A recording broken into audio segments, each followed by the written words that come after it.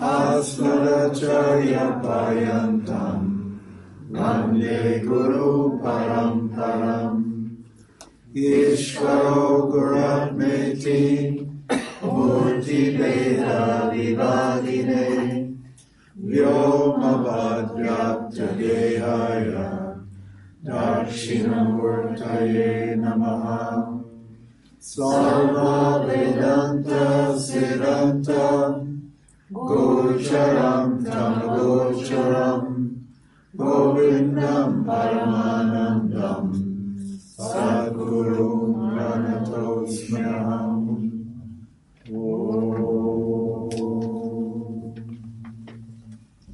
Sri Krishna Govinda Narayana.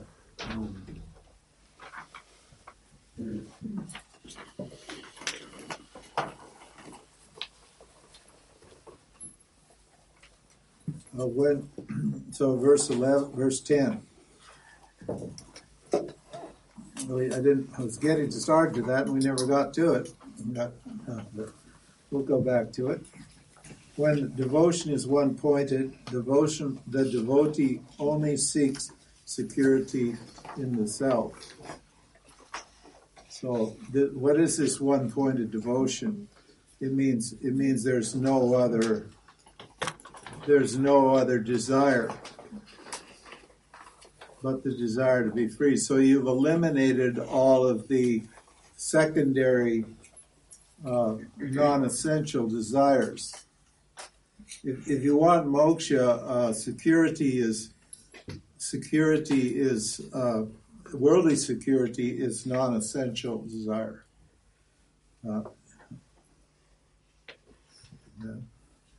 And relationships, emotional security in a relationship, that's non-essential for mumukshu. A mumukshu is a person who only wants moksha. A person who wants to be good. Wanting to be good is a non-essential. I want to be free from the idea that I'm bad. Understand? Wanting to be recognized. You want your 15 minutes of fame? Huh? Wearing purple hair and tattooing your face and looking like a primitive savage from the jungle and walking around the urban areas. That may get people to pay attention to you for 2 seconds, but that's a non-essential need. Understand? Wanting to be noticed or recognized or whatever, that's non-essential. I want to be free from the feeling of that I'm unnoticed, that I'm insignificant and unimportant. Attracting attention. People love to attract attention because they feel, they don't pay enough attention to themselves. So this, a mumukshu is a karma yogi or a jnana yogi that only wants freedom. So once you're clear, in other words, once you have only a single goal, then all the options fall away naturally. The money, sex, power, they become unimportant. They will be pulled. Ishvara will be testing you. He'll put little things in your way to try to divert you. Ishvara is a tricky force. But if you're clear, you won't go for it. You won't waste your time. Because you know you're going to have to come back to Ishvara in the long run. Anyway, so you just say, well, I'm wasting my time getting involved in this. Setting up a business, making a family and having kids, all that sort of thing. Understand? And you'll imagine that you can do them both at the same time. This, multitasking. I'm a multitasker. I can go for moksha, and I can go for sex. I can go for money. I can do it all. Because I'm a modern person. Yeah, it just means you're real rajasic and you have a lot of desires, and you don't want to let go of anything. You don't have a spirit of renunciation. He said the sign of this non-dual devotee, of this mumukshu, is somebody who has an active spirit of renunciation. He or she's looking to get rid of stuff. He's not holding on to stuff and grudgingly letting things go. He's looking for things to throw out because he or she doesn't want his or her life cluttered with a lot of secondary, non-essential priorities. He's only got one priority. And if you're just totally focused on that, no matter what happens, nothing will pull you away from it. It's amazing. Ishwara, well, that's a total dedication to Ishwara. And Ishwara will keep you on the path. Ishwara will keep moving you right along. And it'll be easy to let go of stuff because you know what you really want. You don't go for security because you want freedom. You think you do. You think that money or a good job will give you freedom. Freedom from what? You'll only be freedom from insecurity. But then a whole bunch of other problems will come up, won't they? Isn't that what happens when you get money in the bank? So, say, look at Jeff Bezos. He's worth $150 billion. Right? So, and I read a statement by him, an article by him, that says that he lives 10 years ahead. Huh? He's planned his life 10 years ahead because he's got 150 billion. Well, he's got 130 billion now because he gave 30 billion to 35 billion to his wife. So, because he had to get a new wife. He needed a new wife, so he gave her 37 billion. He made her the fourth richest woman in the world, or person in the world, giving her 35 billion now. And he's living 10 years ahead. He's secure. He knows with 100, he can't, for 10 years he can at least, at his level of lifestyle, he could spend 150 billion and still be okay. And of course, there'll be many more billions coming in, so he could probably live longer than that. So he's, think about it.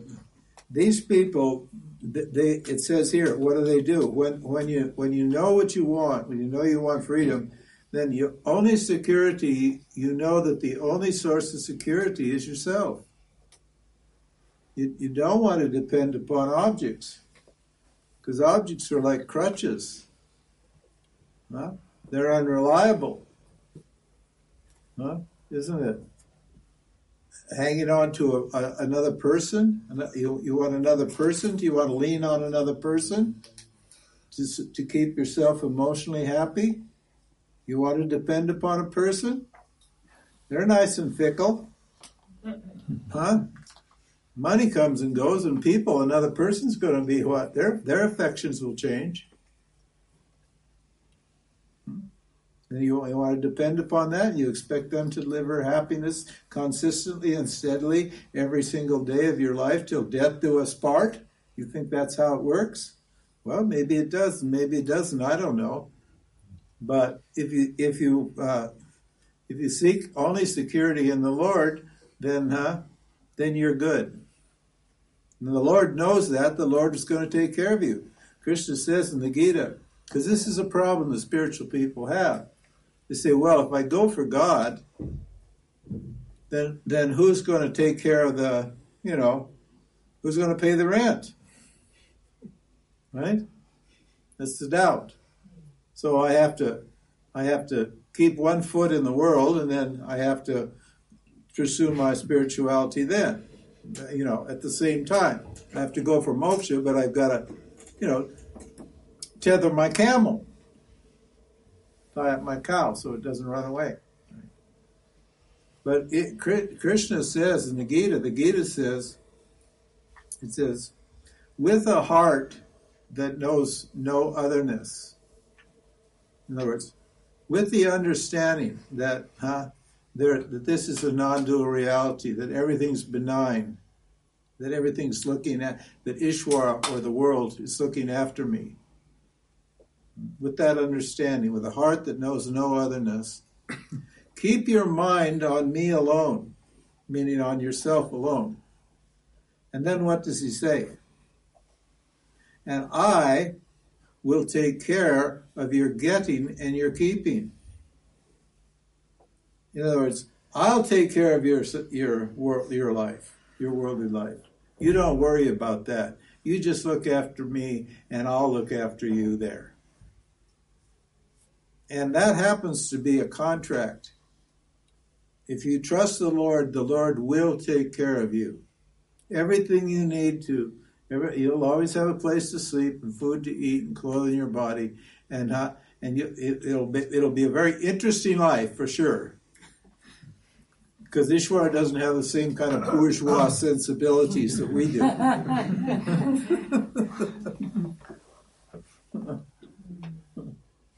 But we're so attached to our warm little fuzzy beds and our little rituals and routines that we're just cut in this little warm fuzzy middle class cocoon, all warm and fuzzy, and we want it like that every day because we can't be comfortable outside of our comfort zone. But Ishvara will take you outside of your comfort zone, and that's very good because you learn to what? Be secure and happy, knowing that you're looked after by the Lord, and you're grateful for whatever the Lord gives you. And that develops this tremendous strength, this tremendous bhakti, and feeds your desire for moksha. So he's saying, so when you're seeking, that's what he calls a jnani bhakta, not a non-dual bhakta, but a seeker of knowledge, an inquirer. He says that devotee seeks only security in the self. So at that level, when you're at that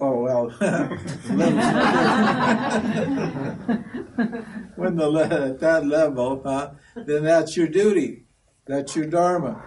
Your dharma is not to seek security in externals, in non-essentials, but to seek security. In other words, only seek security in yourself.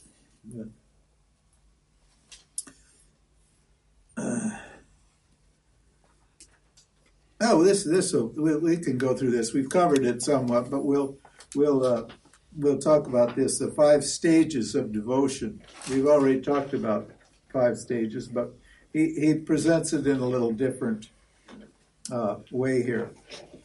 And stage 1 is called Sakama Bhakti.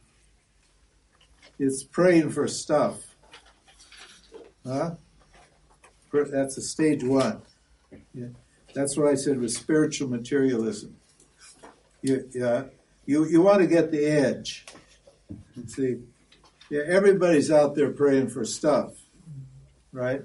Everybody wants a beautiful companion and lots of money in the bank and a good job, all that. Everybody wants the same stuff, and so to get the edge, the spiritual people include Ishvara because they know Ishvara's the one that delivers the stuff, so they want to get on Ishvara's good side. So they worship Ishvara and ask Ishvara for the stuff. Now that's pretty cynical, isn't it? I mean, come on, that's pretty chintzy. But at the same time, it's good, isn't it?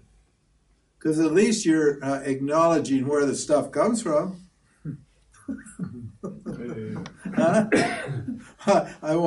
You don't want Ishvara there. You want Ishvara's stuff.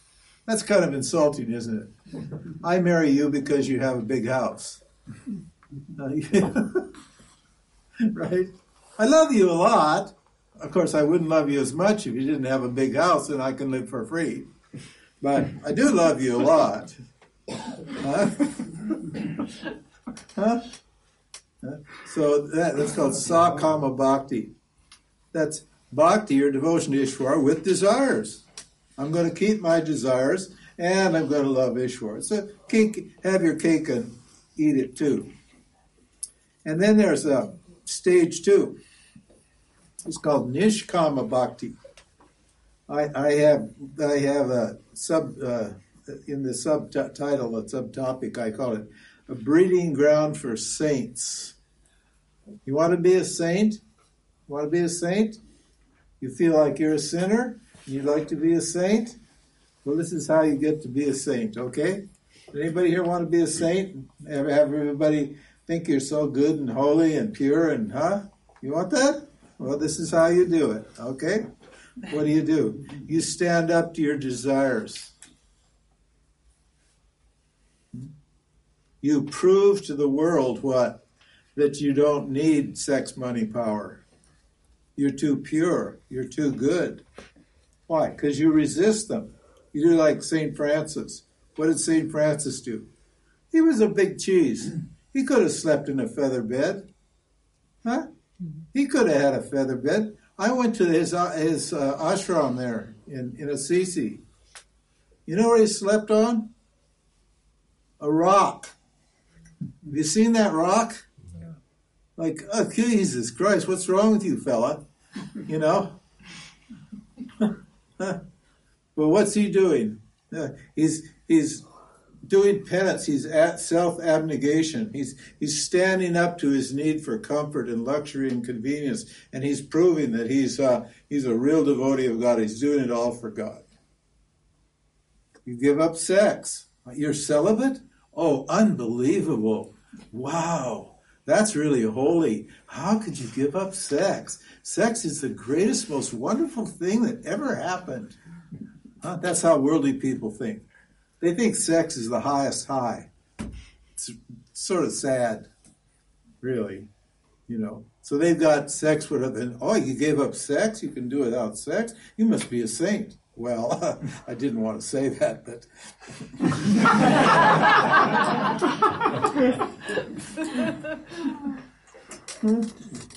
So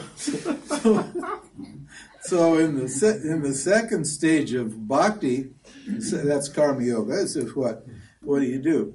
You pray to Ishwar, not for Ishwara's stuff, mind you.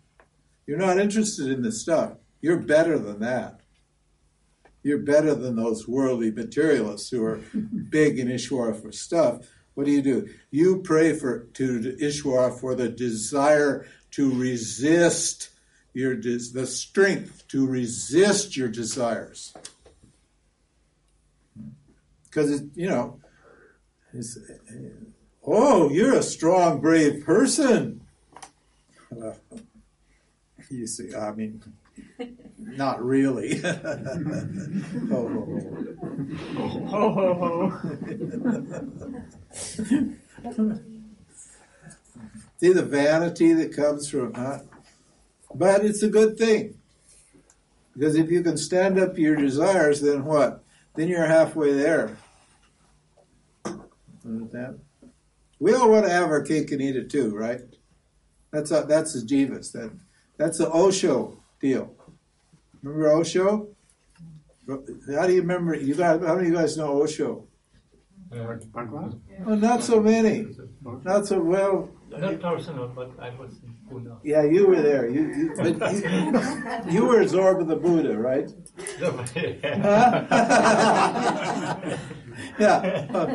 Osho was a teacher that said that you could be Zorba the Buddha. You know Zorba? You know who Zorba was?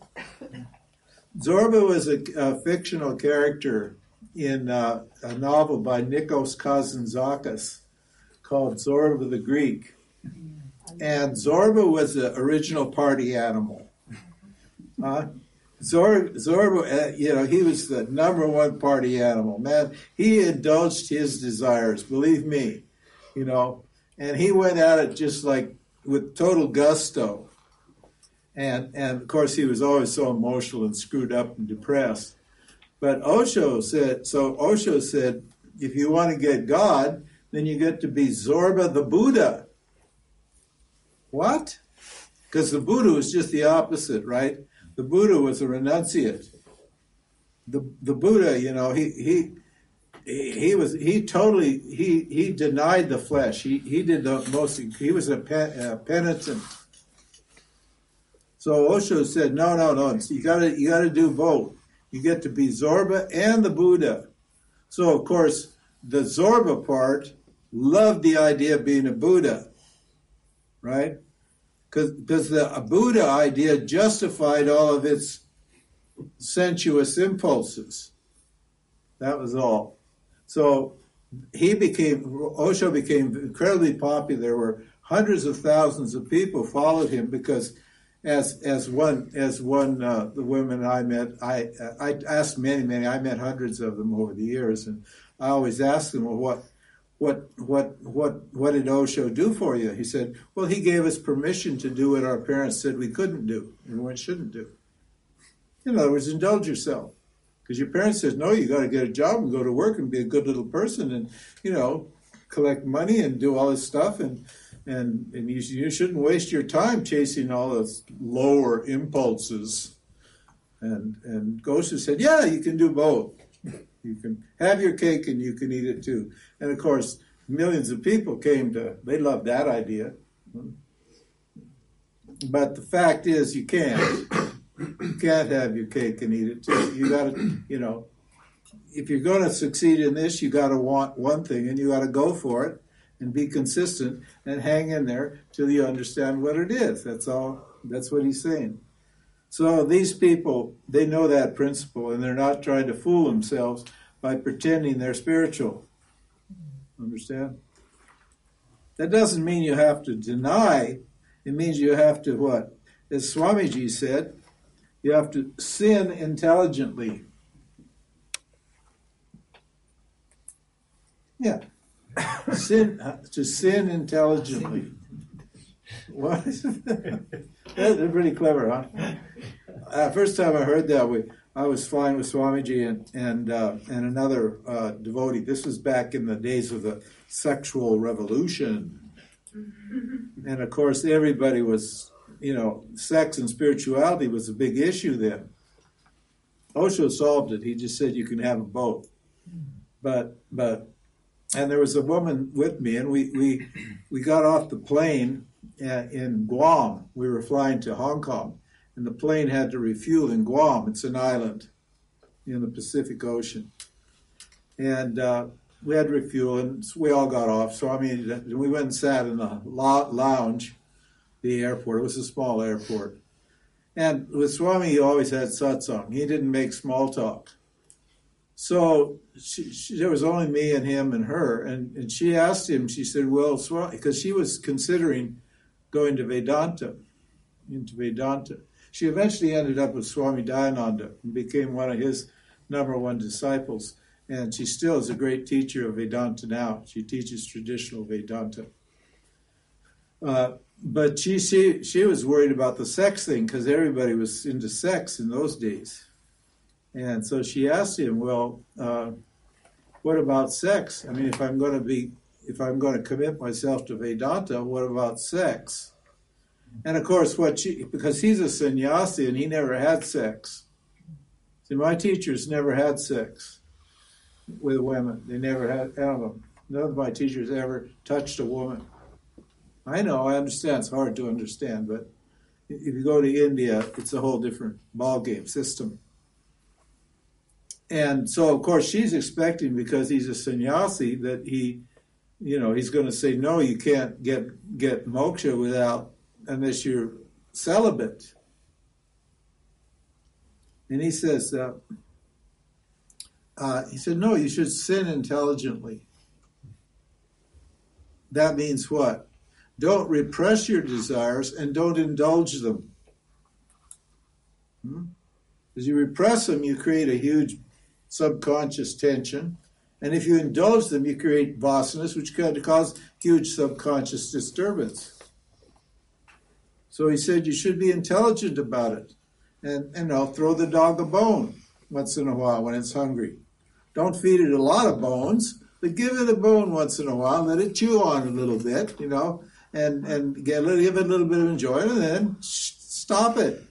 Calm down and stand up in your own strength, right? So forth and so on. The Buddha also had that teaching. After he denied all of his impulses for so long, he finally came up with what that was called the Madhyamika. That means the middle way. He says, don't do too much either way. Don't deny too much and don't indulge too much. But he said, narrow is the path to truth. Narrow as a razor's edge. You can easily fall off it. But that doesn't mean you don't get to be a human being and keep on going either. That doesn't mean you have, so that's the idea here. Stage 4. Oh, stage 3, we talked about that. Then your personal deity. If you can get into it, it's a great practice, but you needn't do it if you can do karma yoga. And 4, worship of everything. What's that? That's called Vishwasvarupa, worship everything as the self. And that includes what? Not just the good stuff, but the bad stuff. That's stage 4. And when you can worship everything, the good parts of yourself and the bad parts of yourself equally, then what do? You get the fruit of your devotion. You get non-dual devotion. How? Through Jnana Yoga, through Vedanta. You discover what? That there is only one reality. Its nature is love, and I am it. So.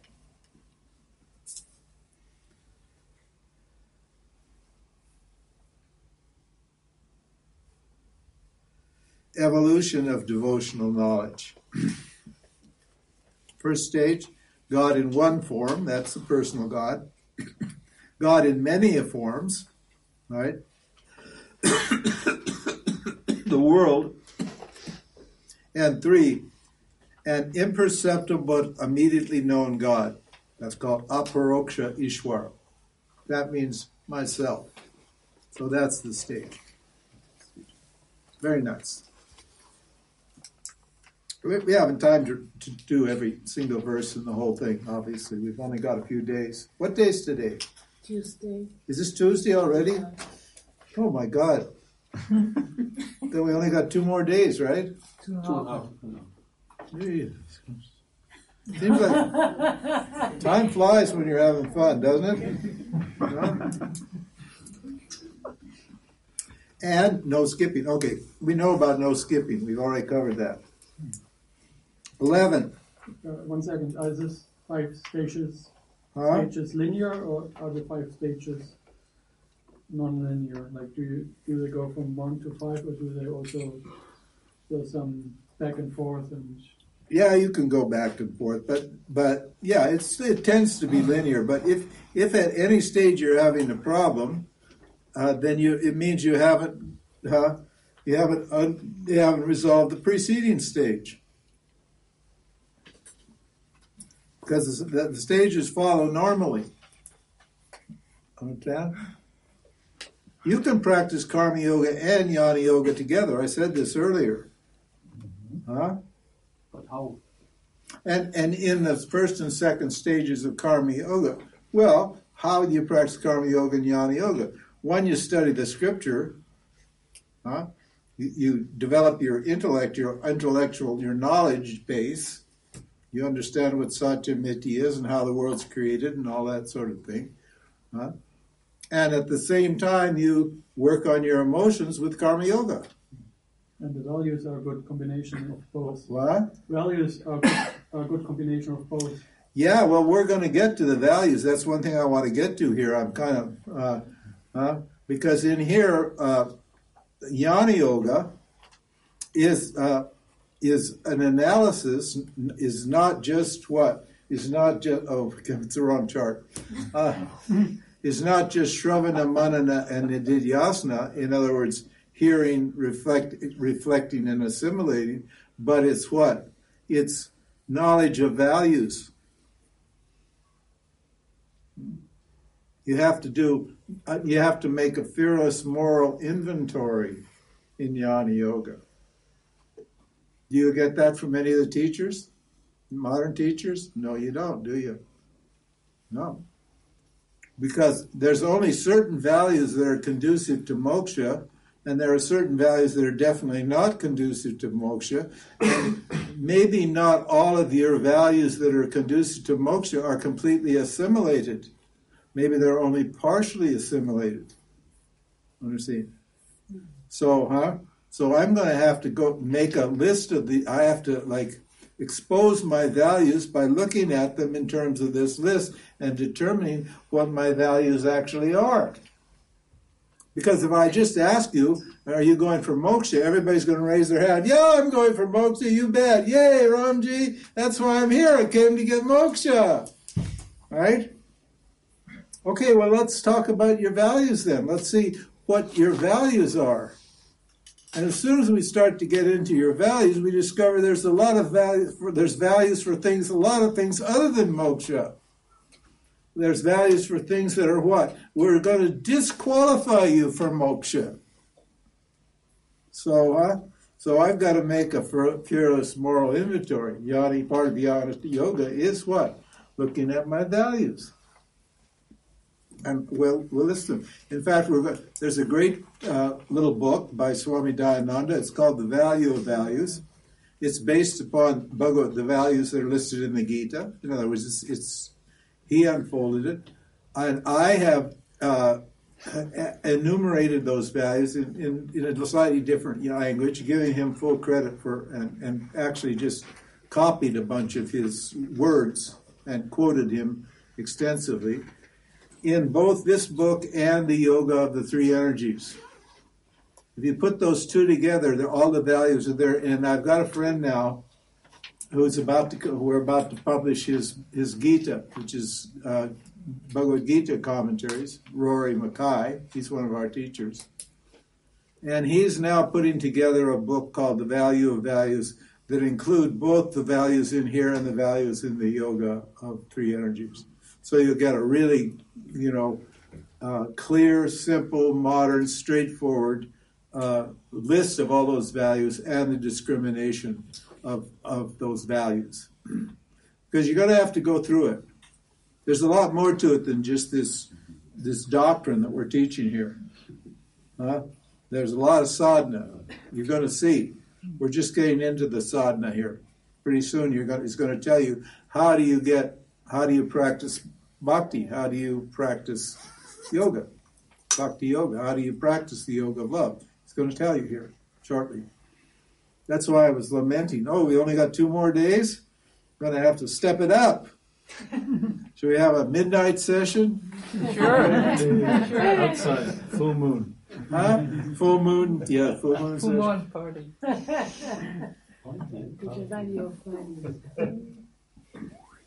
And so, what? Now, a one-pointed devotee, a person who's only wants moksha, it says what? Devotees with one-pointed devotion, this is verse 11, devotees with one-pointed devotion perform, what do? They perform only worldly and religious duties that are in harmony with Dharma. So this is the values topic, isn't it? Huh? Dharma is about following values, having the right values. Understand?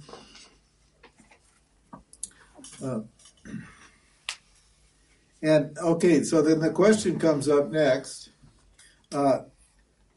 should a person who has non-dual love, in other words, these non-dual devotees who have non-dual love, these free people, are they beyond Dharma? Do they have to follow Dharma?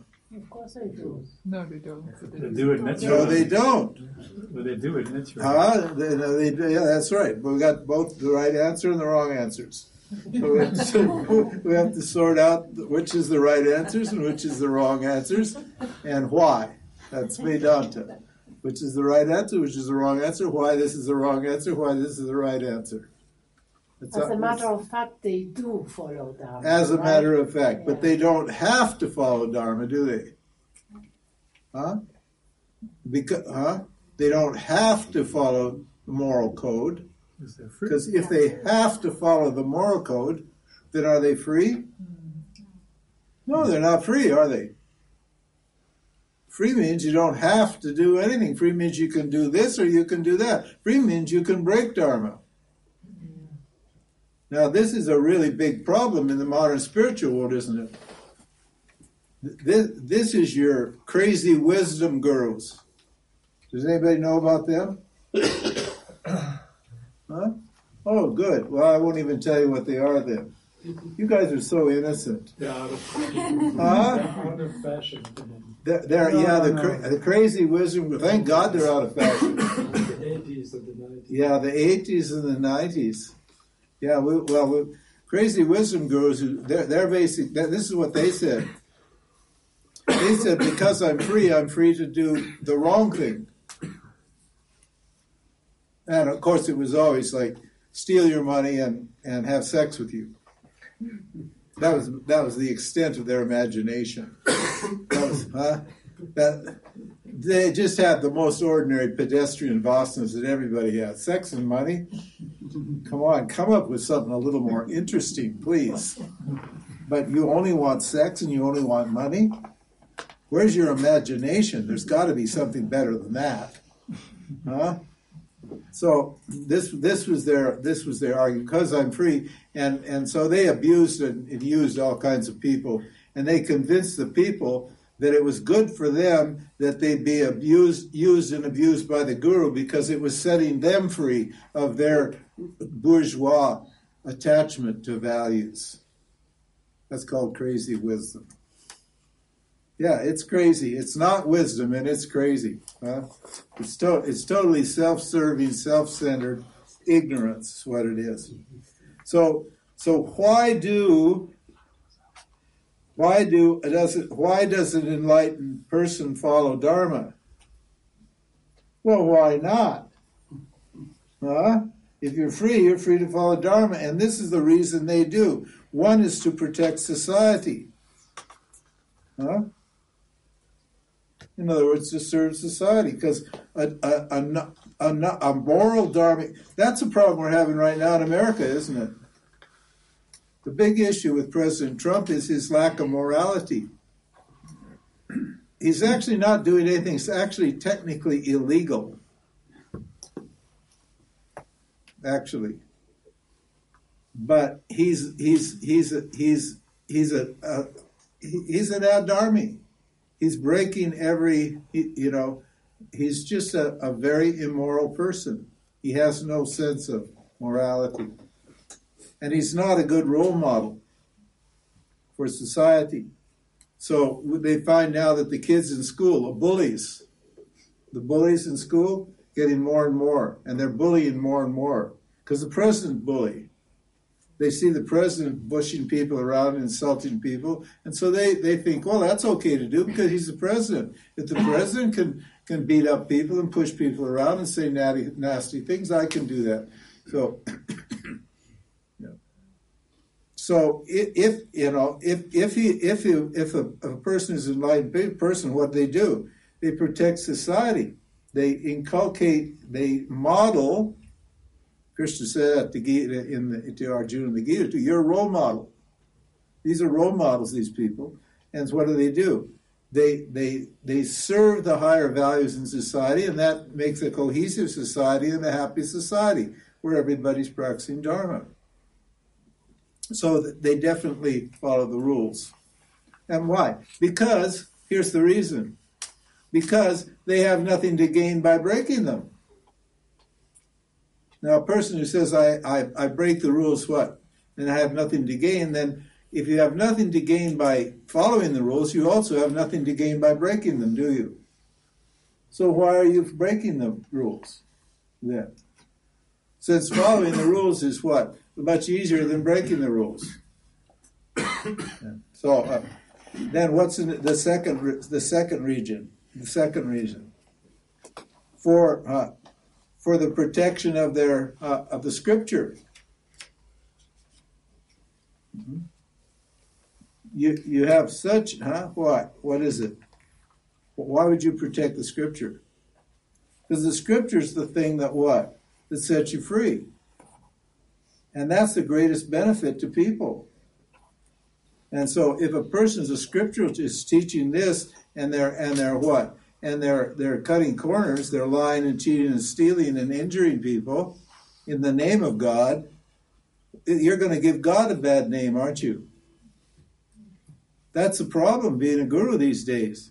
Because there's so many bad gurus out there that people assume that every guru is a bad guru, particularly Vedic people like me. Huh? But look at, I could tell you the whole list of all these yogis that have fallen down. God, it's amazing. I should really write a book about it. It's just an endless list. Not just big ones, but lots of small ones too. And the third is to prevent yourself from falling. Now, not that you can fall, but your life becomes corrupted. And your jiva becomes what? Oh yeah, you know you're the self, but your jiva becomes what? Corrupted. Your vasanas return and you just act out your vasanas. Huh? On this point, I really don't understand. If you really got it, you know that the other is you. So there is no way of cheating, ripping, misusing, abuse, anything. So either one has understood, and then you have understood that the other is you, everything is you. Yeah. So there is no space for this behavior, I see. Well, if your knowledge is firm. Yeah. But then you have to live that from then on. Yeah. You can't say my knowledge is firm and therefore I'm free, I don't have to do anything. Because if you don't keep following Dharma, you'll lose your Dharma samskara, and then you'll revert to what? You'll revert to the old samskaras. And you'll just keep, That's the point. So you keep living a moral life. You don't have to live a moral life. It's not going to take away your self-knowledge. It's going to take away your dignity as a person. It's going to take away, it's going to ruin God's reputation and the scripture's reputation. And it's going to personally ruin your reputation. Where are these people now? They're humiliated. What about Swami Satchidananda? He was such a noble, beautiful man. And he dies a miserable old man, kicked out of his own ashram, started one of the biggest yoga centers in the world. Beautiful man. The same old story. The ladies. Amrit Desai, etc., etc., etc. Osho. Down the train. This whole Andrew Cohen. Where are they now? They're all sad, pathetic old people living unhappy, unfulfilled lives. Why?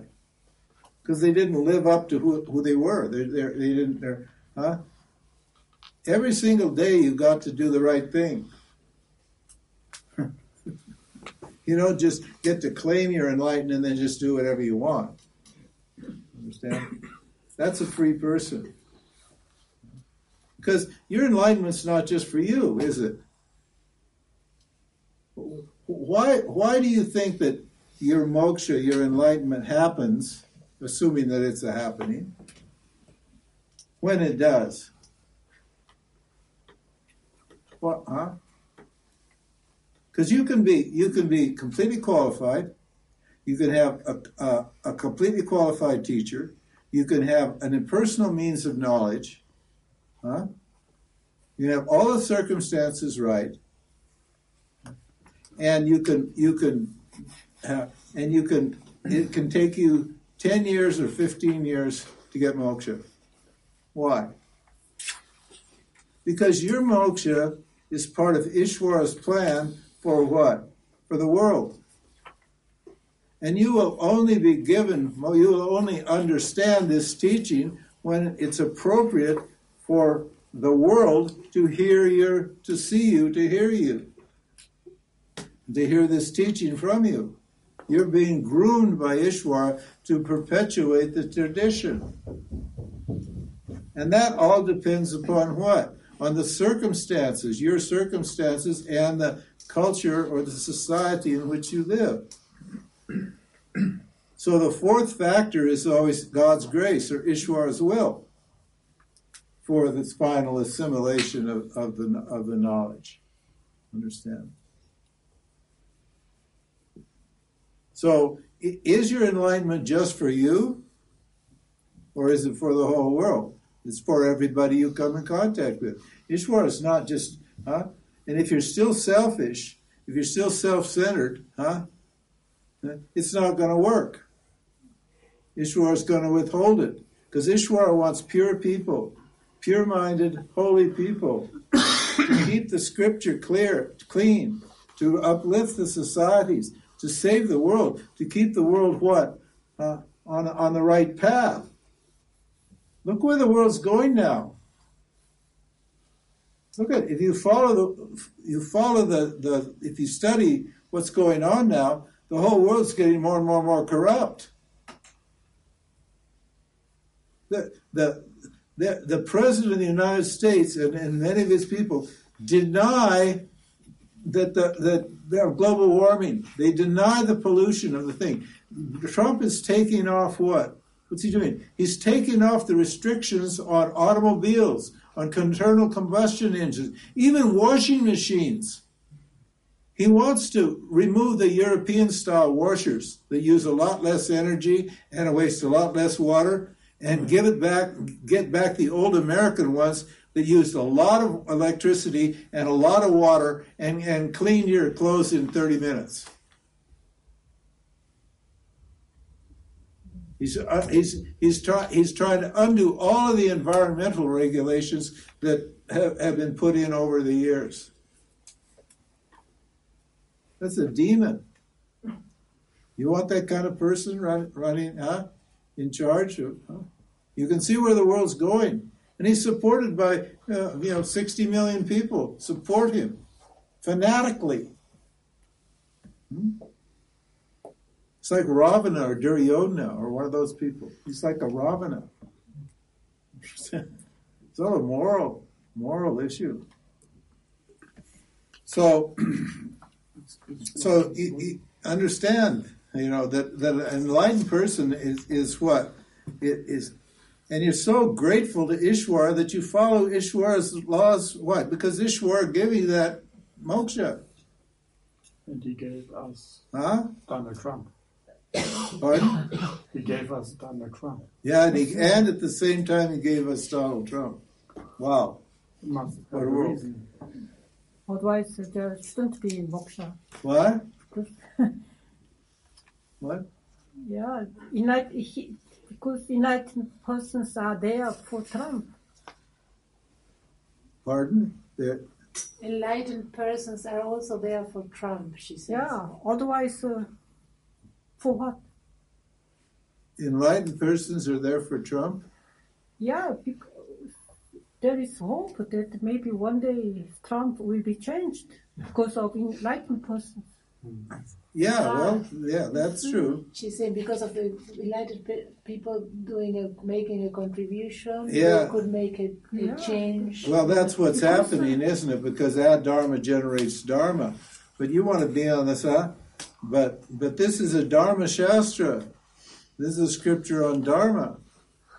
Right? So we're on the side of the Dharma. We want to do what's right. We want to make the society beautiful and holy and pure and clean.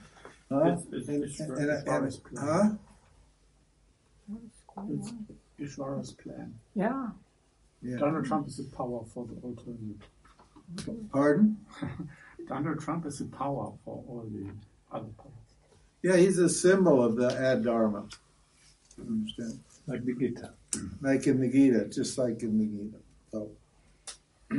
So he says here, firmly commit yourself to maintaining an ethical code even after your devotion to Ishvara is firm. Okay? Because, why does he say, why should you do that? Because as long as the notion of doership is present, there is danger of a fall.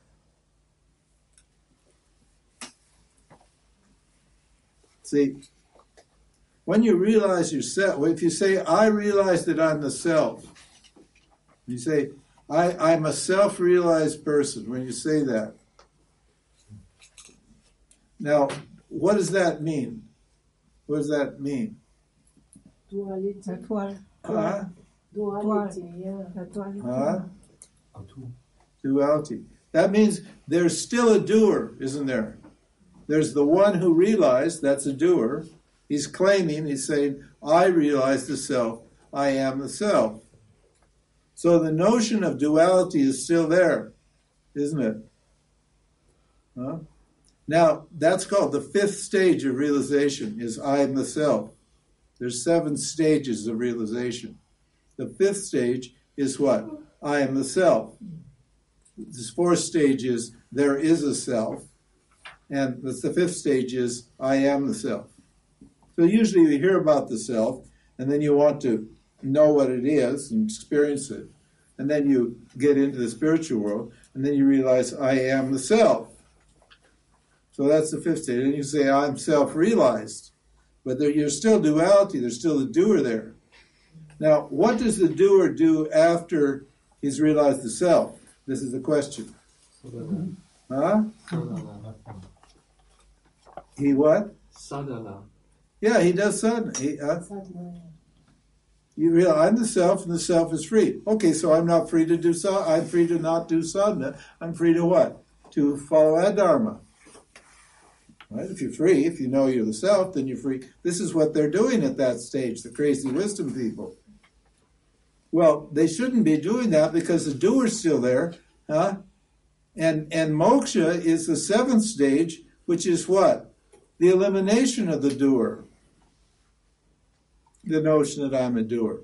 So as if the doer survives self-realization, and it won't survive if you're totally qualified, because then when you realize the self, you'll immediately gain perfect satisfaction, which is actually moksha for the doer. Huh? You understand? Then what happens? You will continue to act as a doer, won't you? Now, what are you supposed to do then? Do anything you want? No, he said, don't do anything you want. Why? Because if you keep doing anything you want, you'll just keep reinforcing the notion that you're a doer, won't you? So what should you do? You need to remove the sense of doership. And how do you do that? You keep doing your sadhana, and it removes those obstacles that are keeping you as doing. In other words, they're called pratibandhikas or deep samskaras, mostly desires, mostly patterns of behavior that you learned when you were a child and that you never were exposed by your sadhana. Subconscious, unconscious patterns that were never exposed by the teaching or the sadhana. And those cause you problems after you're 100% convinced you're the self. So to get rid of those problems, you have to keep doing it. That's called nididhyasana.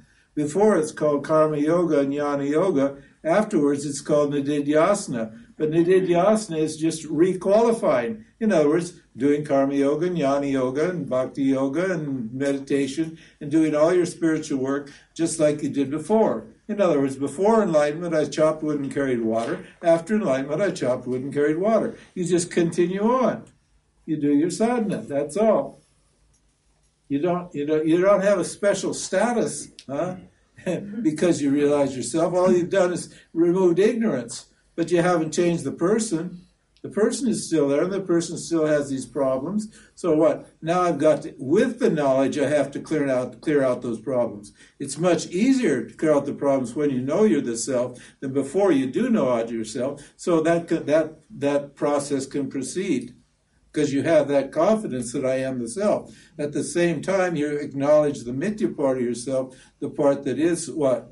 Still producing problems for you and the world. If you're producing problems for yourself, in other words, obstacles, anger, desire, and those sorts of things are still in you, it's going to leak out and affect other people, isn't it?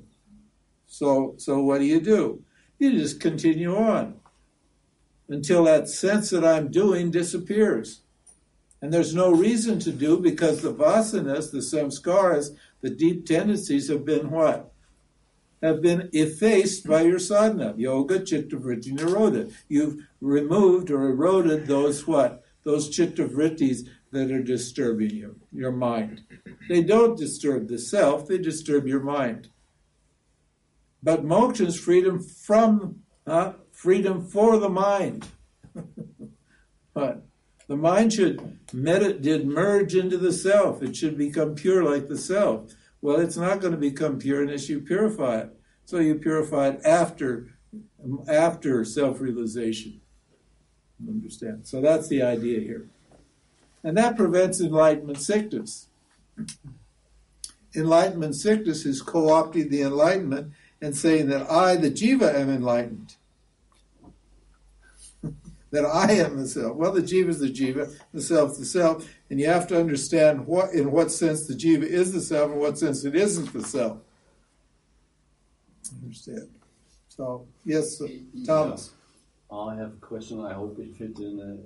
You said somewhere, somehow, Dharma trumps moksha. Dharma trumps moksha, yeah. Because we're talking about Trump and Yeah. I can remember. Dharma is more important than moksha. Yeah. Now, what I meant by that was that a person who says they're enlightened but doesn't behave in a dharmic fashion, who doesn't follow dharma, right? What good is his moksha? Huh? All right. Okay. What good is it? A person who behaves like an idiot and then gets enlightened and continues to behave like an idiot, what good does that do? Either him or anybody else. But a person who doesn't know who they are, who lives a moral and upward righteous life, is way superior to a person who says they're enlightened or who knows that they're the self and doesn't live a righteous life.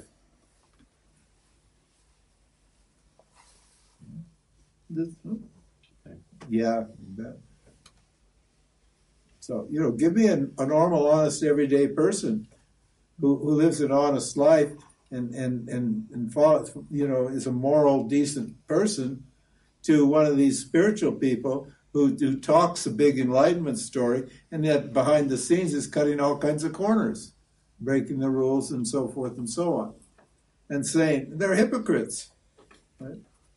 So those people. And he says, he's talking about these non-dual devotees, these fully self-actualized people. He says, for as long as the body lasts, it means till the day you die. This isn't like a big vacation. It is a vacation, but it's not like a vacation. For as long as the body lasts, one should minimally engage in worldly activities and only perform those actions necessary to sustain the body. These are the sannyasis. You're a sannyasi. You just do the bare minimum to keep your body going, and that's it. You let your karma burn out. Understand? You don't add more karma onto the top. Why? Because you have nothing to gain by adding karma, do you? Huh? Understand? That you're a renunciate. Once you understand this, you don't take up new activities. Now in Karma Yoga, you renounce what? The results of the actions, but a sannyasi renounces activities himself. It's a karma sannyas. There's karma sannyas, there's jnana karma sannyas, and there's karma yoga, which is renunciation of the fruits, karma pala sannyas. Karma sannyas is what? I renounce activities. Jnana karma sannyas is I renounce the doer with knowledge of what that I'm the self. So I understand I'm not the doer, and I don't identify as the doer. Yeah. If that happens, then automatically you're a karma sannyas because your activities are reduced to the bare minimum. That's what he's saying here. He said there are certain bare things. You know, you brush your teeth, you eat, you feed your body, and you take a poop when you need to take a poop. And you know, that's if I take a walk, do a little exercise and that sort of thing. And you just maintain a simple, minimal lifestyle, right? Because you're on the way out. Anyway, isn't it so sad to see these guys, still trying to get stuff when they're 60 or 70 or 80 years old, still trying to like get stuff out of the world. I had a friend. She was a night nurse in London in an old folks' home. I know you've heard this story before. You hate it, right? I don't know. My wife always says, "God, get some new stories, James." I'm so tired of listening to the same stories. Anyway, okay, I won't tell it. Oh, see, There's people who don't want to hear it again. It's really funny. It's a great story, but I won't do it because I know you shouldn't hear it. You are good. Actually, the repetition is also funny. You want us to beg you, huh? You want us to beg you? Yeah, I do. An enlightened person is like a person with Alzheimer's. Exactly. I can't. It's as funny to me every time I tell it. I had a friend. His wife, his mother had Alzheimer's. He invited me. Yes, I know the story. I won't tell that one either. I'm sorry. I tell you a story later. I forgot. You have Alzheimer's. Yes. I don't know it. I forgot what we were talking about. Sannyasis, you said karma sannyasi and jnana karma sannyasi. Yeah, and? As a girlfriend. No. Girlfriend. Yeah, but I was going to tell a story. What was the story? Night nurse. The night nurse story.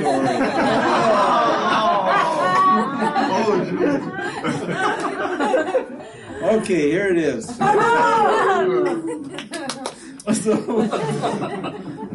So she's a night nurse. And she's a spiritual woman, and she does a great job because she only has to see that the old dears are in bed and the lights are out, and then basically she doesn't have to do anything. If one of them rings a buzzer or somebody has a bad dream, then she'll get up and make them feel comfortable or something. And one of her jobs, so then she reads the scripture and just enjoys the silence. She likes the job. She gets paid well and everything's good. So one of the duties is to pat down the bed of the old lady, the old men and the old ladies, because, they're incontinent and they pee the bed. And yet they don't want them sleeping in their own pee all night. So after they're asleep, she'll go down and she'll pat the bed a little bit, right? See if it's wet. And if it's wet, then she'll roll them over. They can actually make the bed and put on a new sheet when you're in it. They roll it on one side, take the sheet, then roll it on the other side, put the sheet like that. It's like that. So there's this woman, and she's 92. and she's asleep. And my friend reaches under the covers, and she's patting the bed, and she accidentally touches her on the butt. And the woman wakes up and says, "Leave off, John!"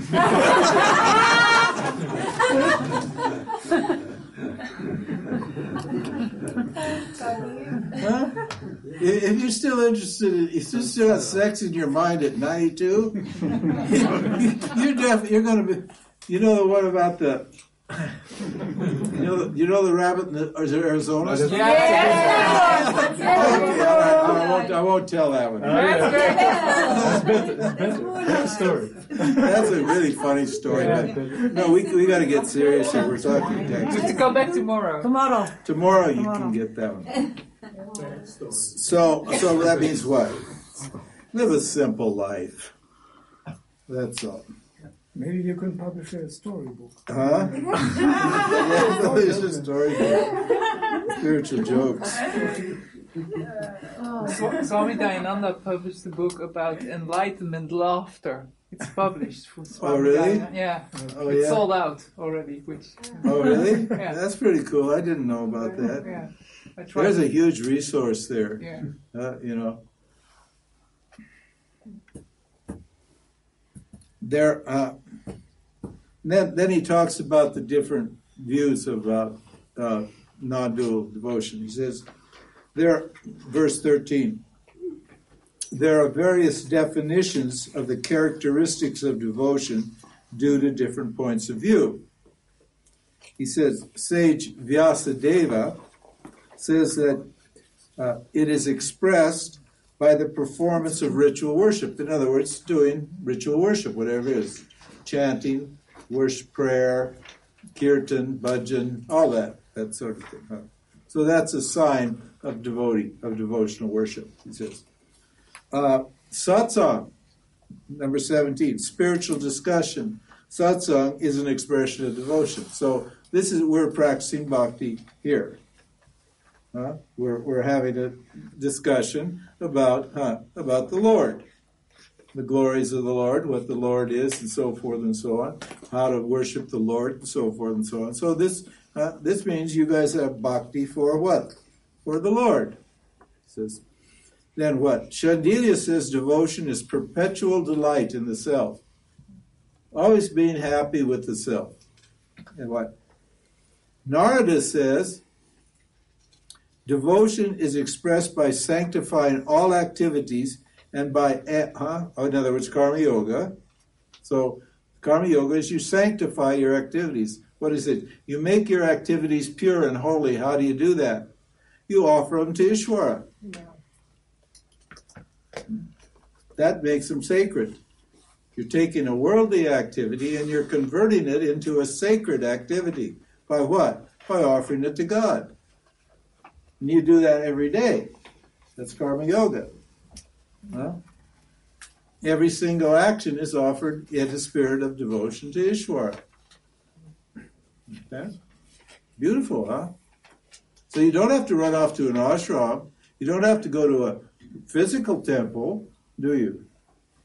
This life itself is the temple, and every action you're doing is what? You're a worshiper, you're a devotee, and you offer to the Lord this action. And then the action becomes pure. It's out of your hands, and it's in Ishvara's hands, and the result is good, because whatever result Ishvara gives is good. Because Ishvara is looking after everyone here, and everything here. So no problem. As a thief,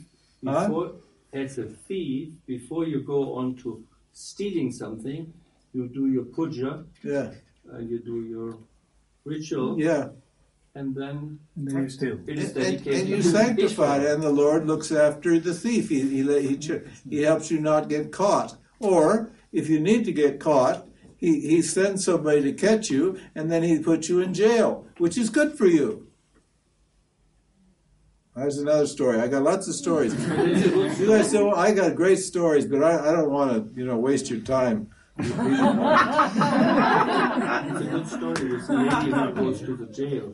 Yeah, that's a great story. I was going to tell that story. I know that too. Huh?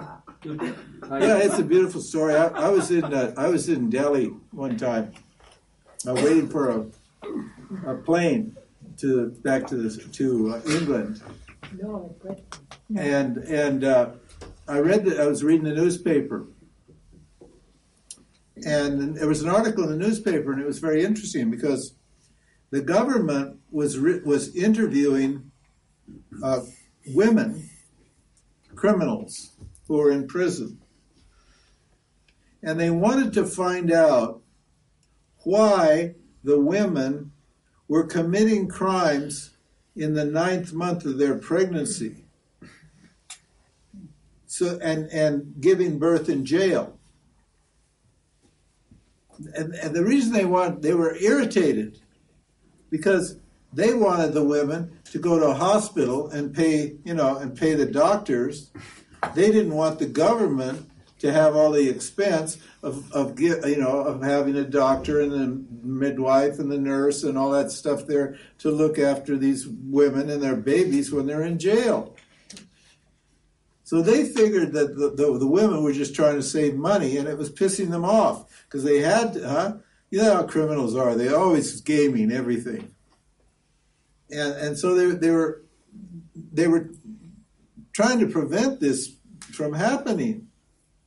So they interviewed this woman, and this is what the women said. They won't believe this. You won't believe this. They said, no, we're criminals. We can get the money. It's not the problem, really. We just steal it or shoot somebody or kidnap somebody. We'll get the money. Don't worry. It's not the money. They said, well, what is it? They said, well, you see, the thing is, as you know, our parents are criminals. Our grandparents are criminals. Our whole caste is a criminal caste. That's all we do is we do crime. That's our job. That's our duty. That's our swadharma. And our children are all going to be criminals. For sure. That's what we do. And since our children are going to be criminals, our children are going to spend a lot of time in jail. And because they're going to spend a lot of time in jail, we would like them to be born in jail so they feel comfortable here when they come.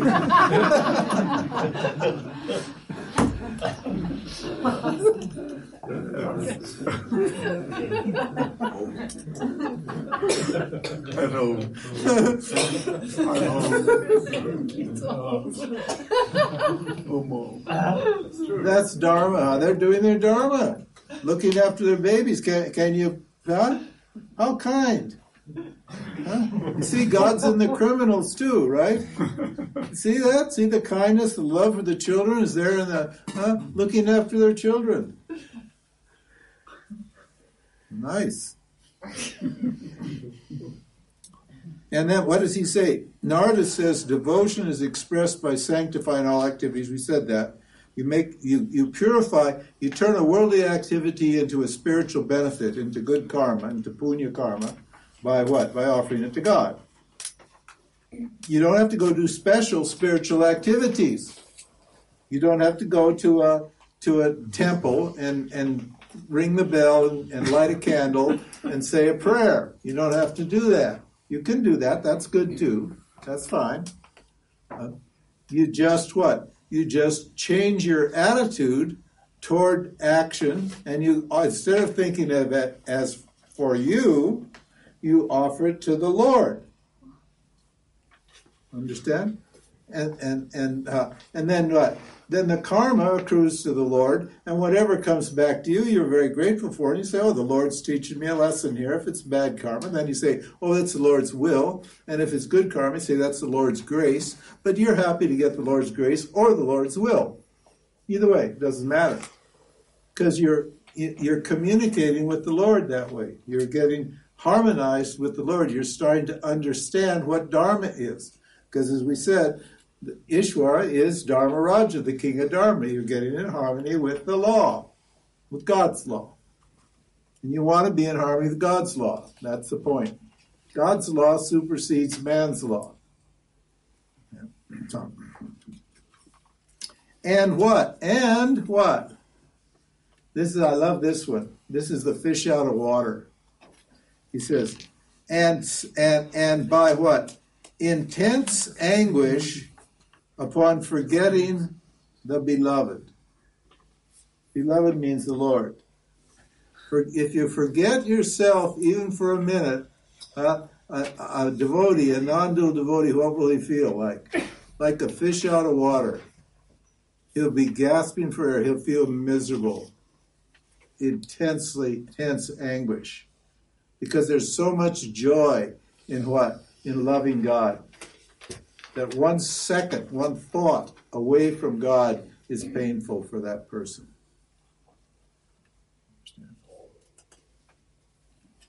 Beautiful.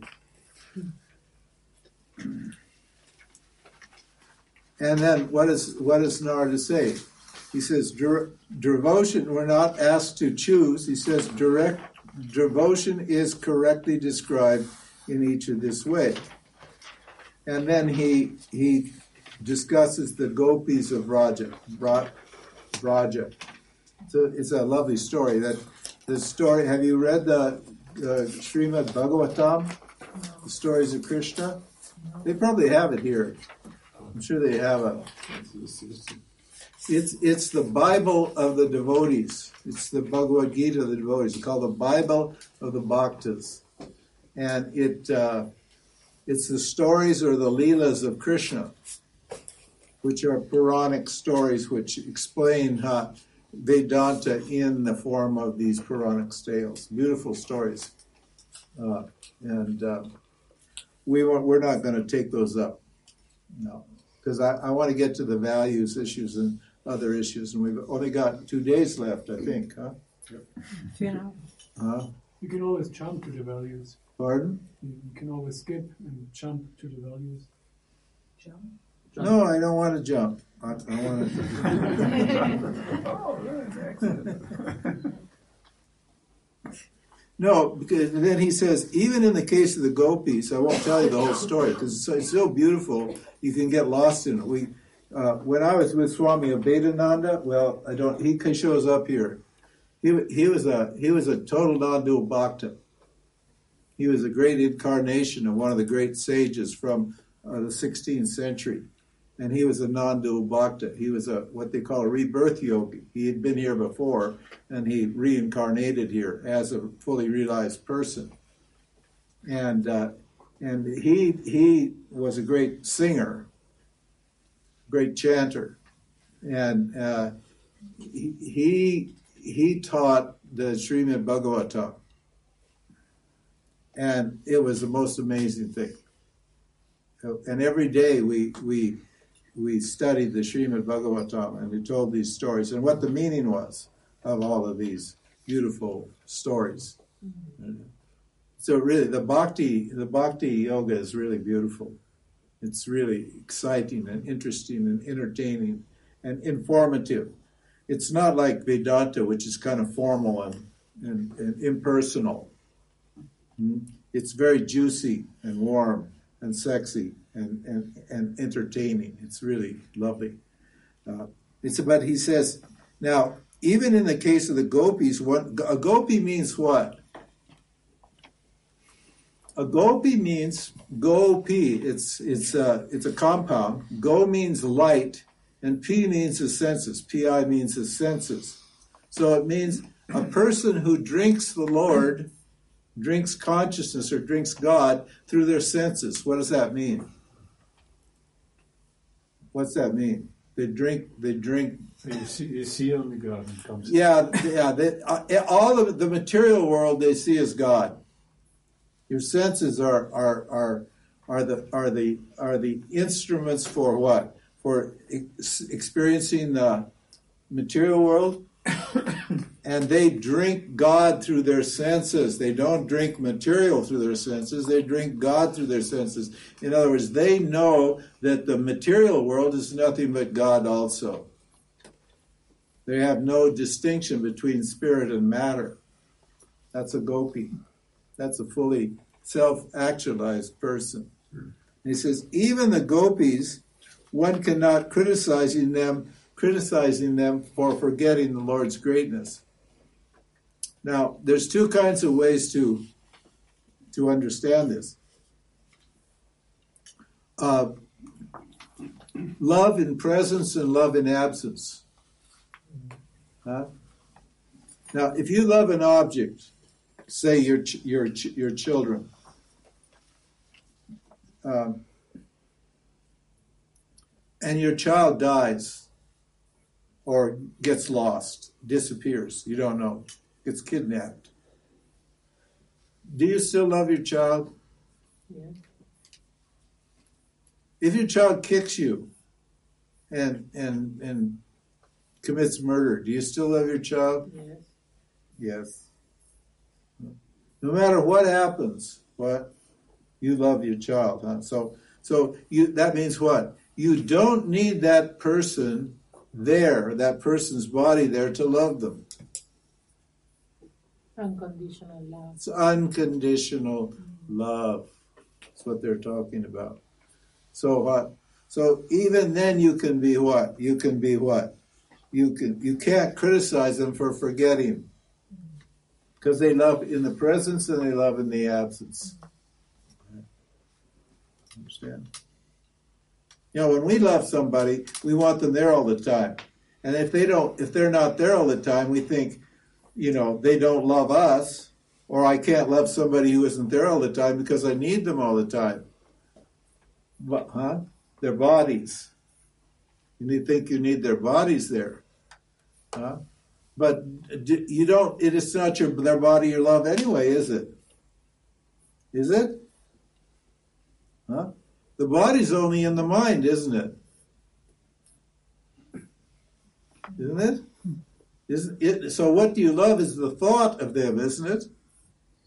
And does the thought go away when their body's not there?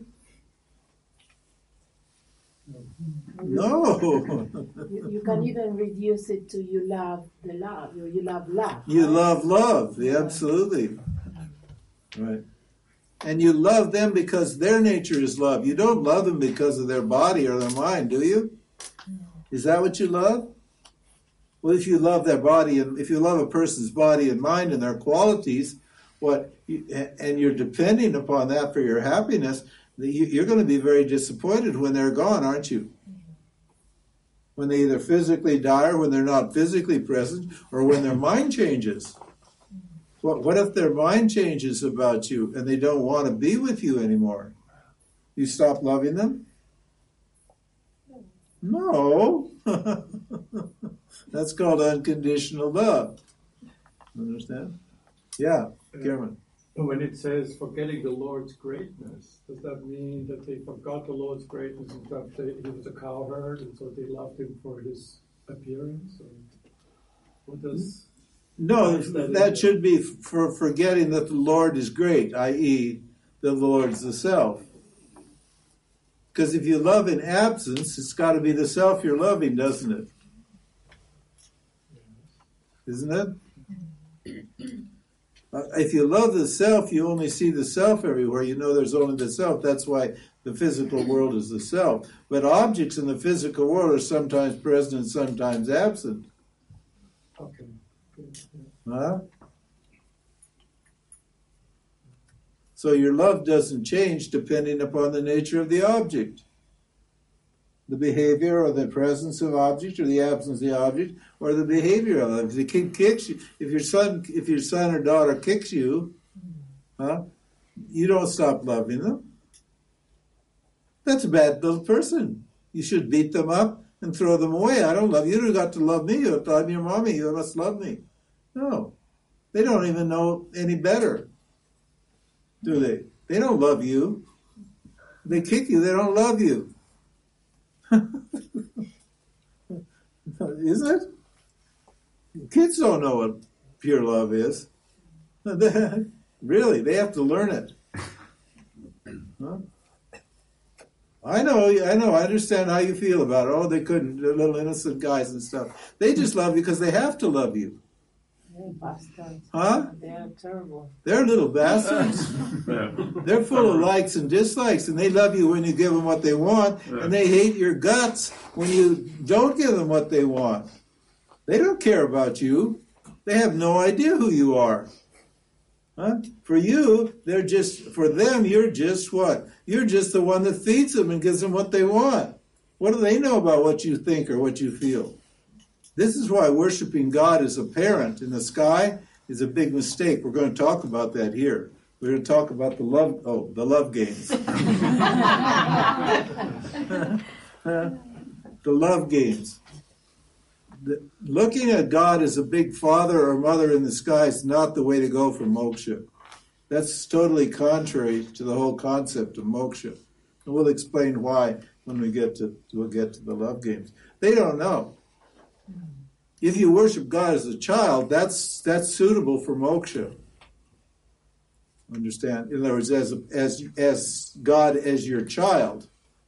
Because parents have understanding and forbearance and discrimination, whereas children have no forbearance and no understanding and no discrimination. They're just little, uncultivated little animals who want what they want, when they want it, the way they want it. And if they don't, they just blow up and become emotional. That's all. And then they come back and they say, I'm sorry, Mommy. They weren't sorry, Mommy. They just wanted something else. They just see the next thing, you know? Yeah, they just see the next thing. So they say, I'm sorry, Mommy, I didn't mean to. Let's have an ice cream. Let's have an ice cream. Yeah. And then Mom said, it's okay, dear, have an ice cream. You got a mommy here who knows exactly what I'm talking about. I felt so sorry for my parents. Jesus. To get somebody like me, I was a little devil from the day I popped out of the womb. I can't believe I got such good luck with such good parents. It was unbelievable.